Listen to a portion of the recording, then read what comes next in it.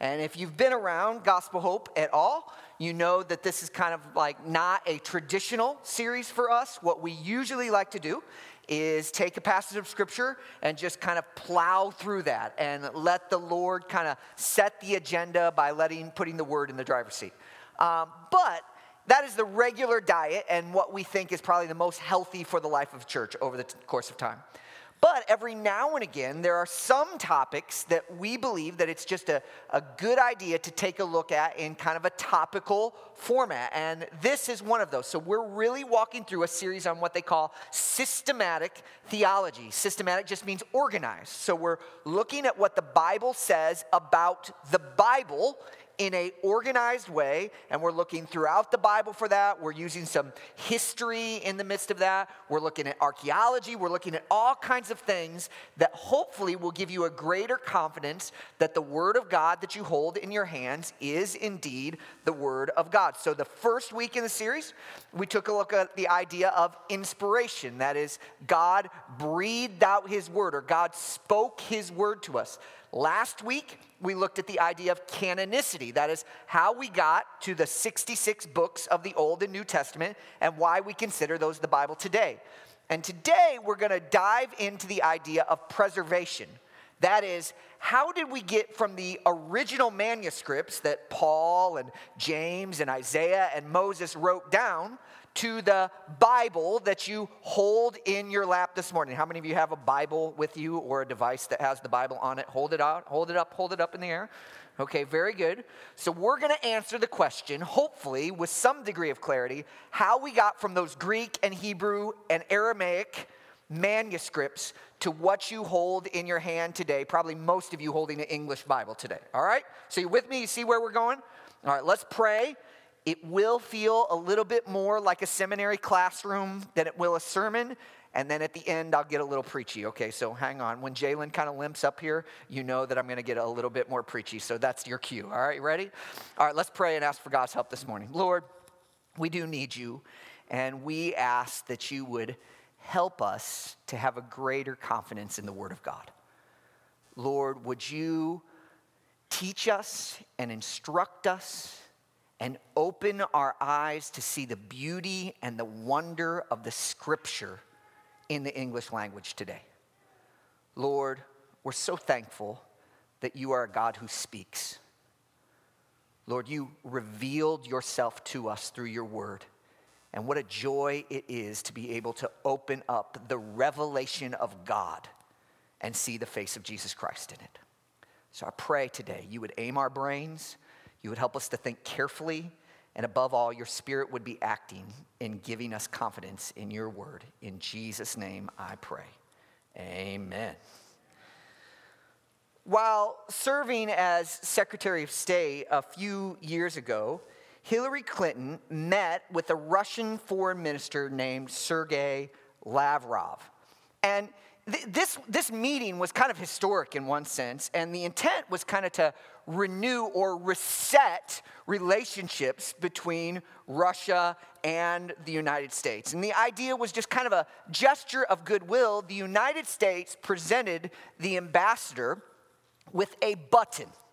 And on the button, it was meant to say reset, just to say, hey, let's start over. Let's kind of put the past behind us and let's move forward with trade and all of these things where we could have good relationships. Unfortunately, whoever was in charge of making the button didn't check carefully what the translation of reset was. So they handed the button. It was supposed to say reset. It actually said overcharge. So this does not set a wonderful precedent for relationships between the United States and Russia. Fortunately, Secretary Clinton and the minister had a good laugh on it. But the point of the matter is that sometimes the original intent of the author gets lost, right? We say the phrase lost in what? Translation. Sometimes that does happen, and unfortunately it happened in that kind of comical little story of what happened in relationships between two countries. But it raised the question in my mind, can we really be confident that the English translation that you are reading from this morning is consistent with what was originally written? Can you be confident that the Word of God that you hold in your hands is the Word of God that the Lord wanted you to have? Or to ask the question a different way, has God's words been preserved for us? Has it been preserved for us? I think that this answer to the question is yes. And while there are no explicit scriptures that speak directly to this matter, the testimony of history and the implications of the Bible give us many reasons for confidence in the Word of God. It is a few of these reasons that I'd like to just talk about this morning and tell you several reasons to trust your Bible, okay? I want to give you several reasons to trust your Bible this morning. Pretty straightforward. Some of these are going to be from the Bible. Some of these are going to be from history. You ready with me? Reasons to trust your Bible. And if you're taking notes, and there's special rewards for those who take notes in heaven, number one is this: the method of preservation. When God originally gave his word to man, he did it through the appointed messengers in such a way that what they received, what they wrote down, could literally be considered the word of God. Okay, we read this in 2 Peter chapter 1, verses 20 and 21. Here's what it says. Follow along with me. Knowing this, first of all, that no prophecy of, what's it say? Say it again. No prophecy of Scripture comes from someone's own interpretation. For no prophecy was ever produced by the will of man, but men spoke from God as they were carried along by the Holy Spirit. What this means simply is this: when David wrote a psalm, or when Isaiah wrote his prophecy, or when Paul wrote his letter to the Galatians, the Bible tells us here that they were carried along by the Holy Spirit. And therefore, they wrote the Word of God. But nowhere does the Scripture tell us that this Holy Spirit supervision applies to anything but the original writings. Okay? So the Bible says that when Paul wrote, he was carried along by the Holy Spirit, right? The Bible says that when Isaiah wrote, he was carried along by the Holy Spirit. The Bible says that when Moses wrote, he was carried along by the Holy Spirit. But the Bible does not say that the copies of those things were carried along by the Holy Spirit. It never says that. Only the original writings. This has led theologians to universally agree that divine inspiration applies only to the autographa, okay? The autographa is just a fancy way of saying the original manuscripts. With me on that? So inspiration, God carrying along by the Holy Spirit, those who wrote down, applies only to the originals. Here's the challenge. We don't have any originals. There is no original manuscripts that exist. We don't have a single scrap of historical evidence written by Paul. Not a thing. We don't have a single scrap of anything written by Moses, not a single one. So you might hear that and say, uh-oh, Pastor Ryan, does that mean we've somehow lost the Word of God? I don't think so. Because unsurprisingly, God in his infinite wisdom chose to preserve his word in an extremely wise and incorruptible way. In the days before the printing press, if you wanted to circulate a document, the only way that you could do it was to make a hand copy. That's why the printing press was so amazing. Because prior to that time, the only way to get a copy of something else was for somebody to sit down and meticulously write out every word. Can you imagine writing out the entire Bible by hand? That would be a massive, massive undertaking. But for centuries, that's exactly what people did to get copies of the Bible. In fact, they were extremely meticulous in doing so too. There's some records, some historical records of what the scribes who wrote down the Bible and copied it did. Here's some of the things that they went through. In order to copy the Bible, they had to use a special formula of black ink. They had to say each word out loud when they wrote it. They had to wash not only their pen, but their entire bodies every time they wrote the word Jehovah. They had to have their copy reviewed within 30 days. So you couldn't linger on this project for a long time, like from start to finish. It had to be 30 days long. They had to start completely over. Get this, if there were found more than 3 errors on a page. Yipe. Start all over, or if their word count was off. They had to store their copy of Scripture in a sacred place. So here's what the Lord did. Instead of creating some single magical manuscript where the Word of God was stored, God chose to make a whole bunch of copies of those original manuscripts, and I believe God preserved His Word in all of those manuscripts. You say, well, what does that mean? I'm not exactly sure. I think the best way to illustrate this is simply with a little object lesson. So did you get your scribal materials when you came in this morning? Raise your hand if you got your scribal materials out. Okay, so here's what we're going to do. We're going to pretend that we are a bunch of scribes, all right? So get your pencils and your papers ready, and I'm going to read something out loud, and you're going to write it down. Very simple, right? Everybody with me so far? So get your pencils and your papers in hand. Ready? Are you ready? Wow, that was overwhelming. I think one person was like, I guess I might be ready. Everybody else is like, I'm not doing this. This is dumb. Okay. Are you ready? Yeah. Okay, yeah, you would never make it as Old Testament scribes. Okay, very good. Here we go. Writing this down word for word, perfect, for posterity. As I was going to St. Ives, I met a man with 7 wives. Each wife had 7 sacks.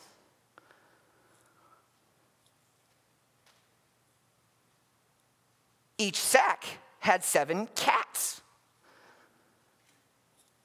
Each cat, had 7 kits. Kits, cats, sacks, and wives. How many were going to St. Ives? Wrong, the answer's 1. Yeah, you can unpack it later. Okay, all right. How many of you think you got it perfect? Okay, so there's like 3 confident people in here. I did, got them all, right, yeah. How many of you think in your particular copy you made maybe a couple errors?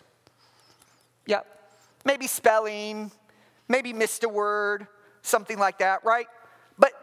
But you think you basically got the gist of it. So let's just assume that not a single person got it perfect. Let's just assume that, right? Let me ask you a question. Have we lost the original? No. Because here's what we would do. We would take all of those copies, right? We'd put them together. We'd lay them up here on the stage. And if we compared them all, what would we be able to do with almost absolute certainty? We'd be able to figure out the original, right? We'd be able to figure out what I actually said by comparing all of those manuscripts. Isn't God smart? That's exactly how God chose to preserve His Word in the Bible. He didn't make some sort of magical copy, like if you lost the magical copy, all of a sudden the Word of God is gone. Instead, He chose to preserve His Word in a whole bunch of different manuscripts, so that when you bring those manuscripts together and you compare them, you can be almost 100% certain that what you have in your hands is exactly the Word of God that the Lord originally spoke. God's preservation in His Word in this way makes it extremely difficult to corrupt, and it makes it so that no one person can say, I have the Word of God, and all of these other copies are flawed. God, in His wisdom, said, I will choose to preserve my Word for my people in such a way that they actually have it, and in such a way that it's incorruptible in one sense. Or to put it this way, the captain of human history never falls asleep at the wheel. When the Lord was preserving His Word, He wasn't like going to drop the ball like we talked about last week on the 1-yard line. The Lord preserved his word. He had his hand in the process to make it so that the word of God that we hold in our hands, we can have a high degree of certainty, if not absolute certainty, that the Bible that you hold in your hands is exactly the Bible that he wanted you to have. Number 2. Why else can we have confidence in the word of God? Number 2, the reliability of the manuscripts. There are ancient manuscripts on all kinds of different things in the world. Like all ancient documents we have, there are some sort of ancient handwritten documents that stand behind them. Homer, any work of Greek philosophy or anything like that. There are manuscripts behind those. But the evidence for the Bible is in a league of its own. The way historians study and authenticate ancient pre-printing press documents is to collect and compare all the available manuscripts. And the manuscript evidence to support the Bible you hold in your hands, this is not an overstatement, this is just truth. It's literally staggering. It really is. And I want to give you 3 kind of things about these manuscripts that should just kind of blow your mind. Number 1, the reason or the first thing about the reliability of the manuscripts is the sheer number of manuscripts that are in existence for the New Testament. The New Testament alone, just the New Testament, I'm not even talking about the Old Testament, but the New Testament alone has 6,000 Greek manuscripts. 6,000 Greek manuscripts, which have at least a portion of the 27 books of the New Testament in them. This is without even counting the 10,000 Latin manuscripts and the almost 10,000 manuscripts in various other ancient languages. This becomes even more mind-blowing when you compare the Bible to other ancient documents. So I have a little chart up here on the screen, so if you will go. So think about this way. So there's a document called Tacitus's History and Annals. There's 2 manuscripts that exist, and nobody doubts that that's a real, authentic document from history.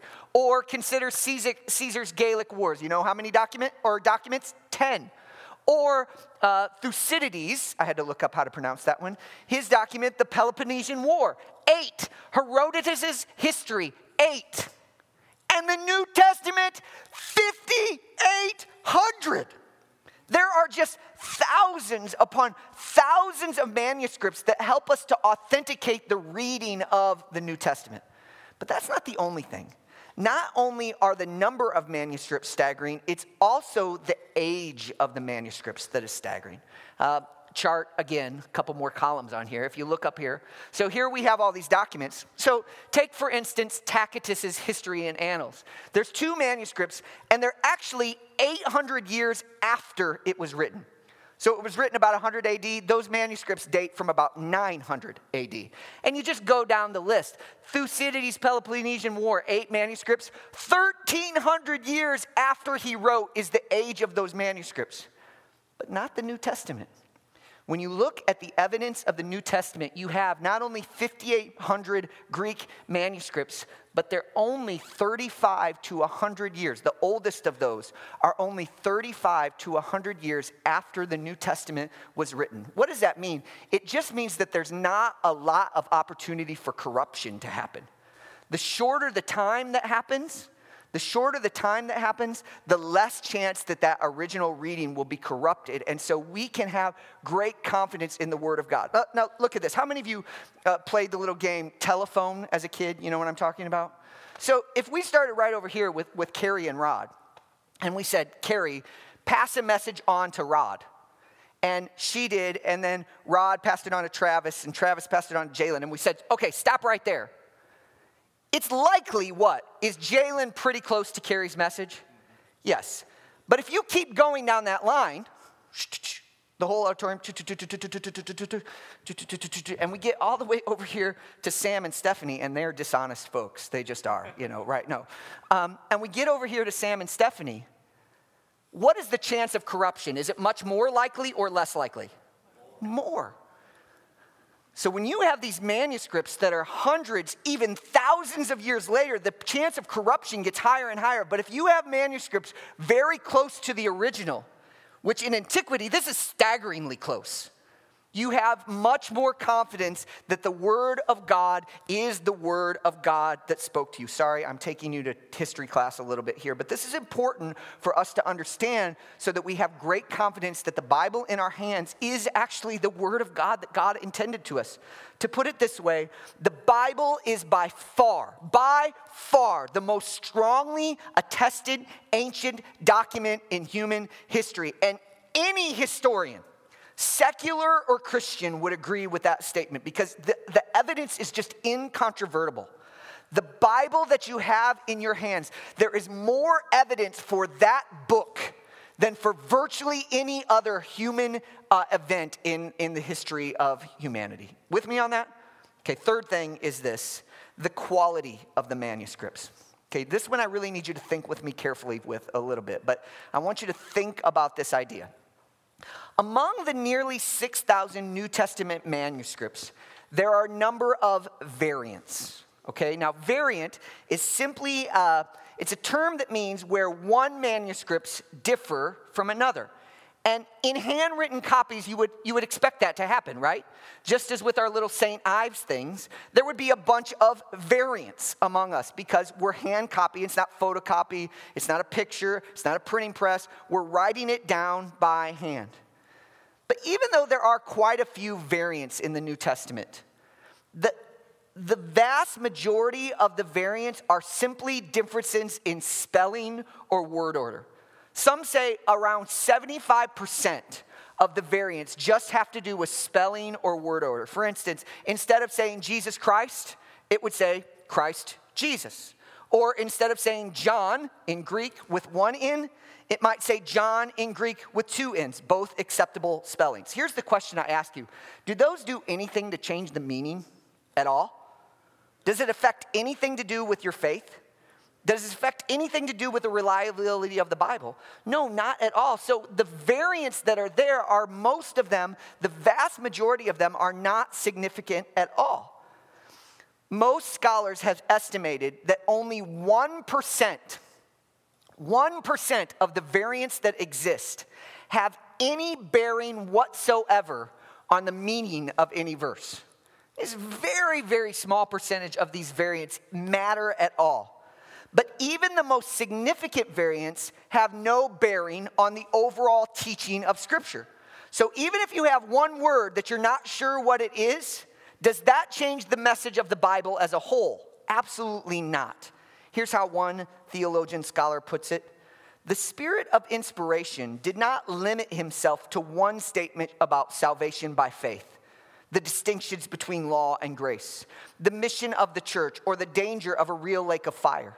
Sacred Scripture repeats its doctrines over and over again through historical narrative, law, poetry, prophecy, parables, and letters. It is because of, rather than in spite of these multiple prophets, multiple apostles, multiple translations, and multiple interpreters that we can say with great confidence that we have in our hands an absolutely reliable Word of God.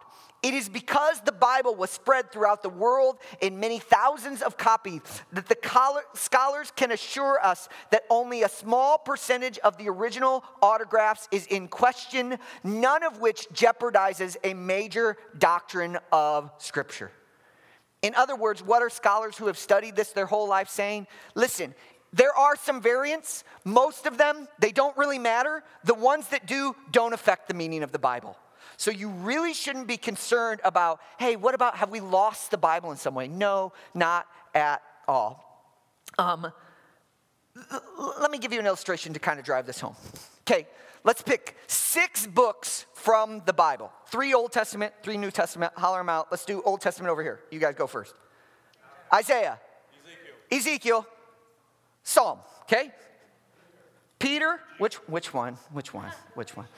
1 Peter, okay, 1 Peter, Galatians, and Ephesians. Man, those are good ones. I don't know. Okay, so let's say, God forbid, I don't recommend you doing this. Let's say, God forbid, you go home, you got your Bible out, you looked up those books, and you went, tore them all out, all 6 of them, okay? So now you're down to 60 books in the Bible. You have removed 10% of the Bible, okay? With me on this? If you read your Bible, would the teaching of it change? No, virtually none. Virtually none. Would it say the same thing about salvation? Yes. Would it say the same thing about who God is? Would it say the same thing about sin and its consequences and trusting Jesus and its rewards? Yes. In other words, even removing 10% of the Bible, your understanding of the Bible would change very, very little. In fact, if you just had the book of John or Ephesians or Romans, down to just one book of the Bible, and you read that from cover to cover and read it carefully, would you essentially get the overall message of the Bible? Yes. The idea is simply this. We're talking about just a handful of words in this entire thing that there's any question about. It doesn't fundamentally in one iota change the concept of what the Bible is all about. Here's what I'm simply saying. Have confidence in this book. Not just because God says so, and he does. Not just because it's rooted in the nature of God and his desire to preserve his word for his people, and it's about that. But ultimately, history supports that conclusion as well. This is not just a blind leap of faith. This is like, look at the evidence and then say, oh, based on the evidence of history and antiquity and scholars and archaeology, we can have a huge degree of confidence that the word of God that we hold in our hands is the word of God. Does that make sense? This Bible is the Bible. You don't have to have any question about that. Next, number 3, the consistency of the translations. Some may hear all this and say, okay, all right, Ryan, I'm with you. I've never considered some of those things before, but man, the evidence is pretty compelling. But there are so many translations. Have you ever said that or heard somebody say that? There's so many translations. How can we know which translation is the right one? This is a great question. It really is a good question. And what I would argue, and I'm not going to spend a load of time on this, but I would argue that all of the major English translations of the Bible, the ESV, the CSB, the New King James, the NIV, the NASB, etc., I would argue that every single one of those are reliable and should rightly be called the Word of God in the English language. Every single one of these translations were done by scholars who desired to accurately communicate the truth of God's Word. Not a single one of these Bibles was made by somebody with dark intentions, okay? Now, there are some messed up versions out there, that's true. But the major versions in the English language are very trustworthy. Take for instance, this is an ESV that I'm holding, and it's not the only translation, but listen to what the translators of the ESV says. Listen to this. The ESV publishing team includes more than 100 people.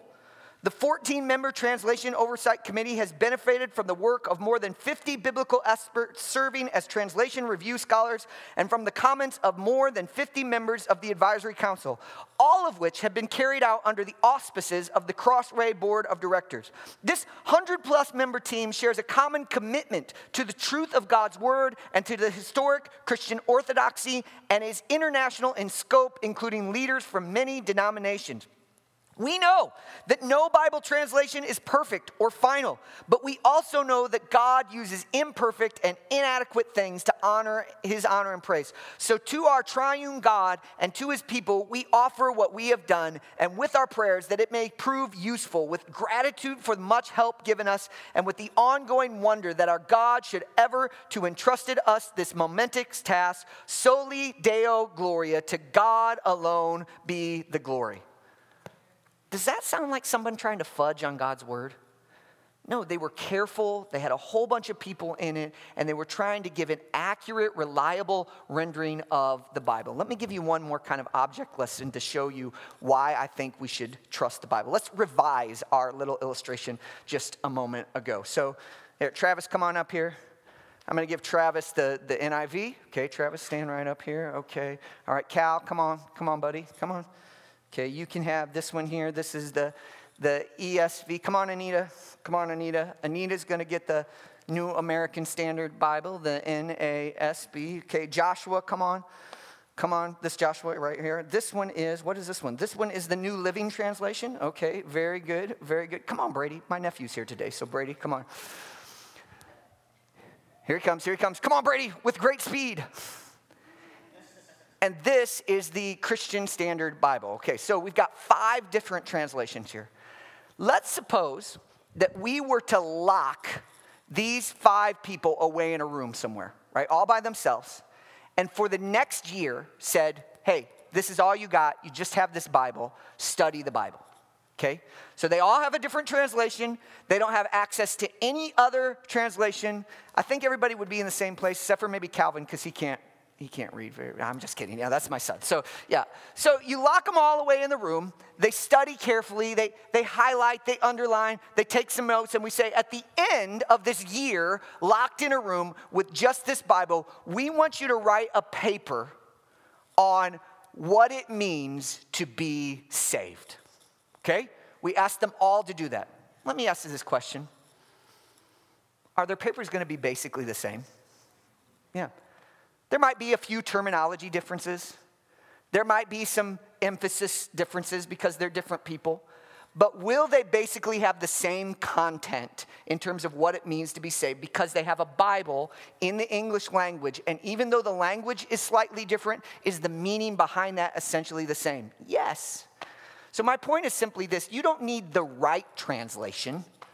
You just need a good translation that accurately and faithfully tries to record the Word of God, and you're going to walk away with the very same idea. Does that make sense? Okay, very good. You can put your Bibles back right there. Very good. I'm not giving them away this time. So,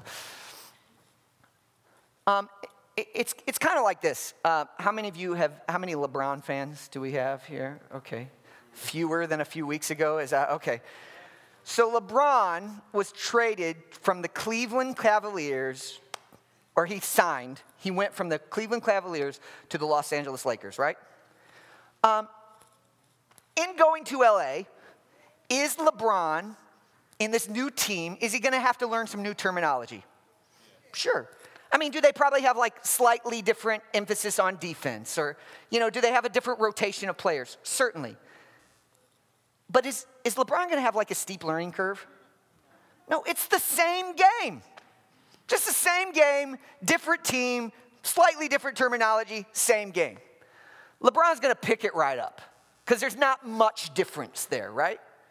It'd be a whole nother matter if LeBron went from the Cleveland Cavaliers to the Atlanta Falcons, right? I think he'd be a good tight end, but let's just speculate.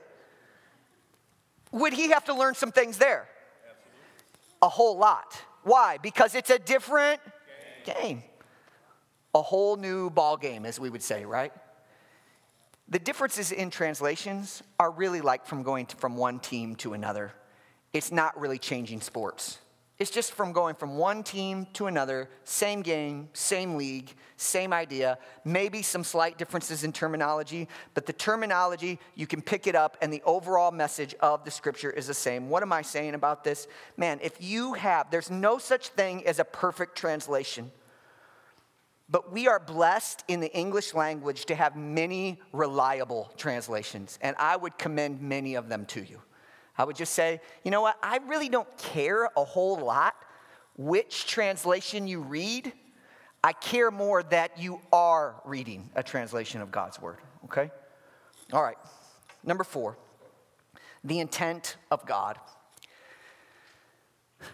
I think this is the most compelling reason for us to believe your Bible, that you should have confidence in your Bible, is the intent of God. As I said at the outset, nowhere in the scripture does it explicitly say, God say, I will preserve my word in this way or at this place. It doesn't say that. If you go looking for that passage of scripture, you're twisting it a bit.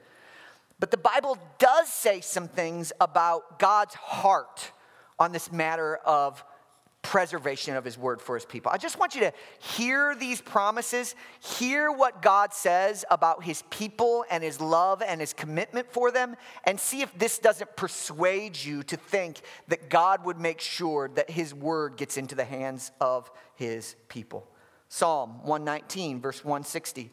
The sum of your word is truth, and every one of your righteous rules endures, what's it say? Forever. Isaiah 40, the grass withers, the flower fades, but the word of our God will stand how long? Forever. Heaven and earth will pass away, as Jesus says, but my words will not pass away. It seems to me that because of the promises of Scripture and because of the way God preserved his word, the Lord wanted his word to have a bit of an indestructible quality to it.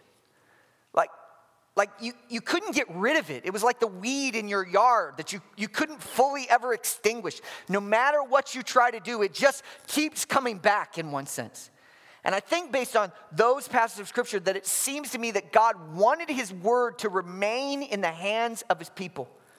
In 303 AD, Diocletian, the Roman emperor, attempted to snuff out Christianity. And the method he took to do it was by destroying the word of God. He issued an edict commanding anyone possessing or knowing where a Bible was should come forward. And those who refused to do so would be executed if it was found out at a later time. So essentially, Diocletian says, man, this thing is new. I'm going to nip it in the bud.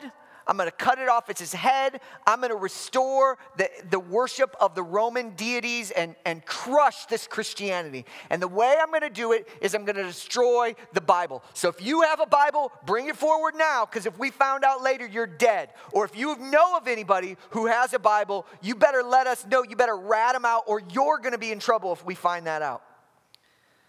But Diocletian's plan failed utterly. When he died 25 years later, one of his successors by the name of Constantine actually officially commissioned and funded more copies of the very Bible that Diocletian tried to destroy. So he was the emperor and he said, we're going to destroy the Bible. Constantine becomes the emperor and says, hey, we're going to spread the Bible. In one sense, God's word will keep on going. And the reason is this, because God wants it to keep on going. I don't think we will ever fully lose the word of God. Sure, in some cultures, in some languages, it could be hidden for a while. It calls for missionary effort to get the scripture into people's hands. But I don't think the word of God will ever be fully snuffed out. And my reason for thinking that is because I don't think God wants it to. I think God gave us the word because he wanted to get it into his people's hands. The word of God is an anvil over which many human hammers have been broken. You can run up against the word of God, but in the end, the word of God will win because it is the very revelation of the creator and sustainer of the universe. And he gave his word because he wanted people to know what it says. So where does this leave us? My hope is after this ultra nerd fest, which it has been, forgive me, that you will walk away. Did somebody say amen? That's difficult. Yeah, that hurts. First amen the entire time. Nerd fest. Amen. That's right, Pastor. My hope that is in some small way, this has led you to a greater confidence in the Bible that you hold in your hands. But if you simply intellectually acknowledge that the Bible is trustworthy, oh yeah, man, the evidence of history says so, and man, it seems that there's a lot of reason and evidence that we should generally trust in the Word of God. But if that's just something that in your head you say, I believe that the Bible is the Word of God and that this is an accurate representation of what the Lord wants his people, I think I have fallen far short. My desire is in giving this academic type lecture is not simply so that you would know that the Bible is the Word of God, but rather so that you would treasure the Word of God. We should not just trust the Bible, we should treasure it. Perhaps a story illustrates this best. During the 16th century, the church in England was at a very low spiritual ebb. The clergy was corrupt, and people were ignorant of the most basic biblical principles. And why wouldn't they be? The church services at that time were in Latin. And only those educated could understand what was being said. No one had access to the Bible, and those that did have access to the Bible, many of them couldn't even read it. It was as if God's word had been completely removed from the common people. It was not a Bible in the vernacular, that is the common man's language. It was non-understandable. At this time, God raised up a gifted scholar and preacher by the name of William Tyndale. As Tyndale observed what was going on, he began to tinker with the idea of translating the Bible into the common man's language. Well, this was not a popular idea at the time because the church at that time believed that only the priest really should have access to the Bible. Only the priest could really understand what was being said in the scriptures, so they kind of needed to keep it out of the common man's hands. Tyndale became a preacher, and that idea was in the back of his hand. And one day while he was sitting at dinner with a person that he was tutoring, a scholar from the church came to dinner, and they began talking about the Bible and about the teaching of scriptures. And this scholar, this visiting scholar, said to Tyndale, "We were better to be without God's laws than without the Pope's." To this, Tyndale responded, "I defy the Pope and all his laws. If God should spare me ere many years, I will cause a boy that drives the plow to know more of the scripture than he does." This was not a popular sentiment.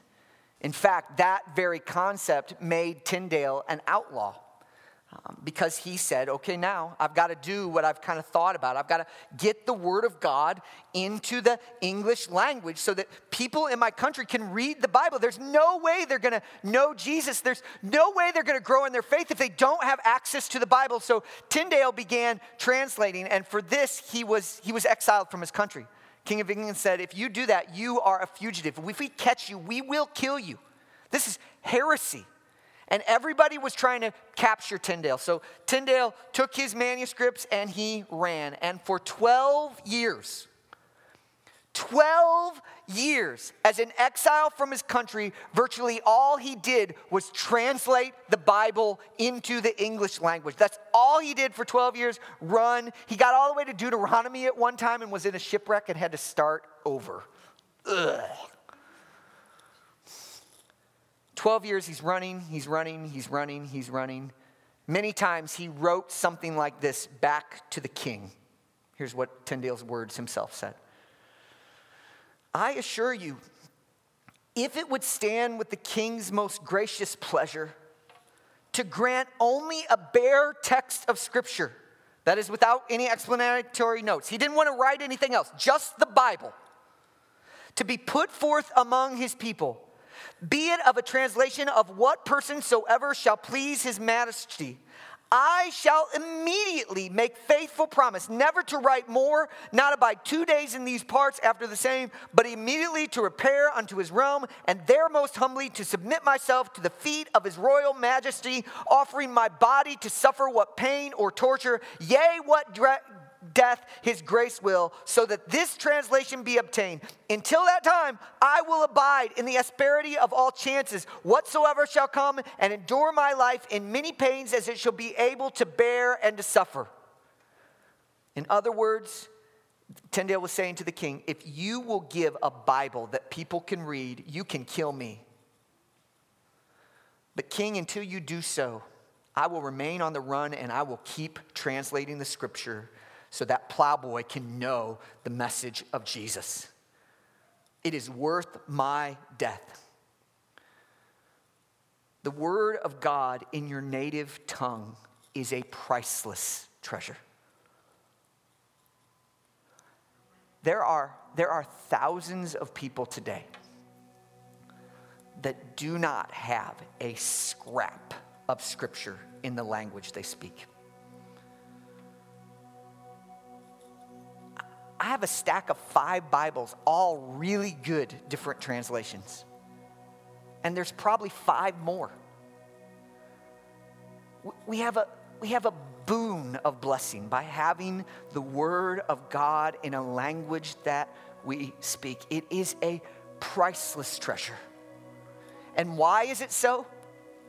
Well, I'll let the Apostle Paul answer that question.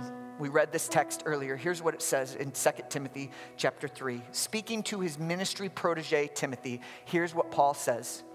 Timothy, from childhood, you have been acquainted with the sacred writings, the Bible. Timothy, you've heard them from the time you were a kid. Now notice what he says about the Bible, which are able to make you wise for salvation through faith in Christ Jesus.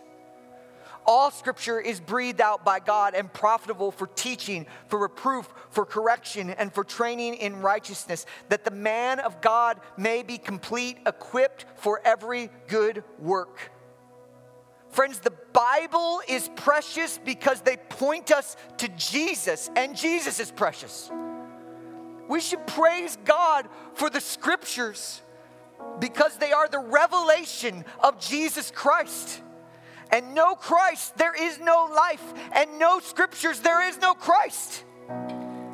We should value this precious book that God has put in our hand. It's not just something that we should intellectually say, well, that's trustworthy, like you trust an encyclopedia or a dictionary. We should treasure it because it is the word, the revelation. That's what word essentially means. The revelation, the display of, the demonstration of Christ, the Word of God Himself. We do not worship the Bible. We shouldn't be Bible-olators. But we should cherish the Bible because it gets us to the one that we worship. In some senses, can I have your glasses, Travis? In some senses, this is what the Bible is. We put them on, and we can see Jesus. They're glasses.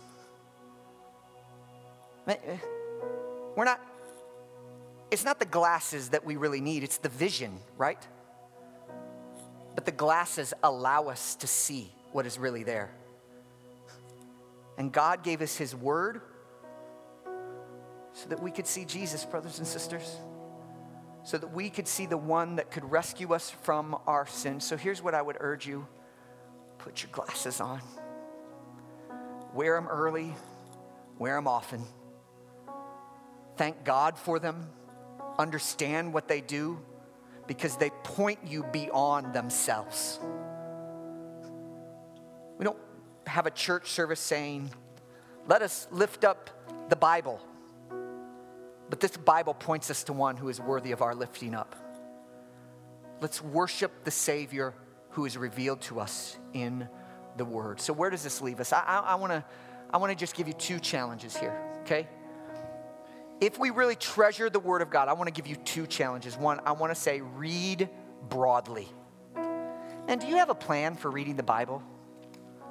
I mean, honestly, I don't know how you make it if you don't read the Bible. Like, I've been a Christian for a long time, and I need to read the Bible like all the time, or else I lose my way. I don't know if you find that with you, but do you have a plan for reading the Bible? Do you have a time? Do you have a place? Do you have a method for reading the Bible? Because if you treasure it, you will carve that out in your day.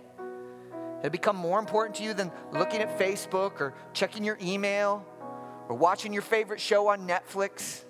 If you just say, man, the Bible is a priceless treasure, it will show up in your calendar, won't it? Do you have a time and a place and a plan for getting in the Word of God? Just read. There are so many great plans out there. I love the Bible app. It is amazing in my mind. It gives you all kinds of different plans for reading the Bible. So start by reading through the Bible in a year, or read through the New Testament in the year. You know how long it will take you to read through the Bible in the year if you do it every day? You want to know? 15 minutes a day. 15 minutes a day. And you can read through the entire Bible in 1 year. I'd love for many of us to just take up that challenge and say, you know what? This year, never done it before, I'm going to read the entire Bible cover to cover. And I'm going to do it a little chunk at a time. How do you eat an elephant? One bite at a time. Just read broadly. Just read broadly. The second thing I want to challenge you with is meditate deeply. The Bible says in Psalm 1, blessed is the man that makes his delight the law of the Lord. And in that law, he meditates day and night. That man is like a tree planted by streams of water that brings forth fruit in its season. Man, if you don't have the Bible up here and in here, you won't be that blessed person. You won't flourish when the desert winds come, when the drought comes, when the pestilence comes. But if you are that man who makes the word of God your delight and you think about it day and night, it's just on your heart, then you'll put your roots down deep. And even when the stream bed seems to be dry, your roots will go down even deeper and you will flourish. I have hidden your word in my heart. Why? That I might not sin against you. I don't want to sin against my Creator. And the way I fight temptation in my life and the way every believer is intended to walk out their Christian faith is by deeply drinking from the word of God. Sometimes we go to fight the temptation of sin, right?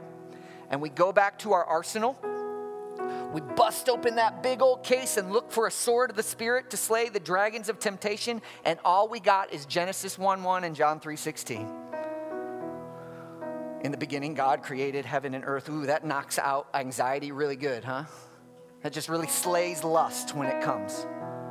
Man, we want to stock those arsenals with promises from the Word of God, and the way that we do that is we meditate deeply. So read broadly, read through the Bible, and then figure out some way where you're going to meditate, rehearse God's word. Here's one thing that's been helpful for me about meditation.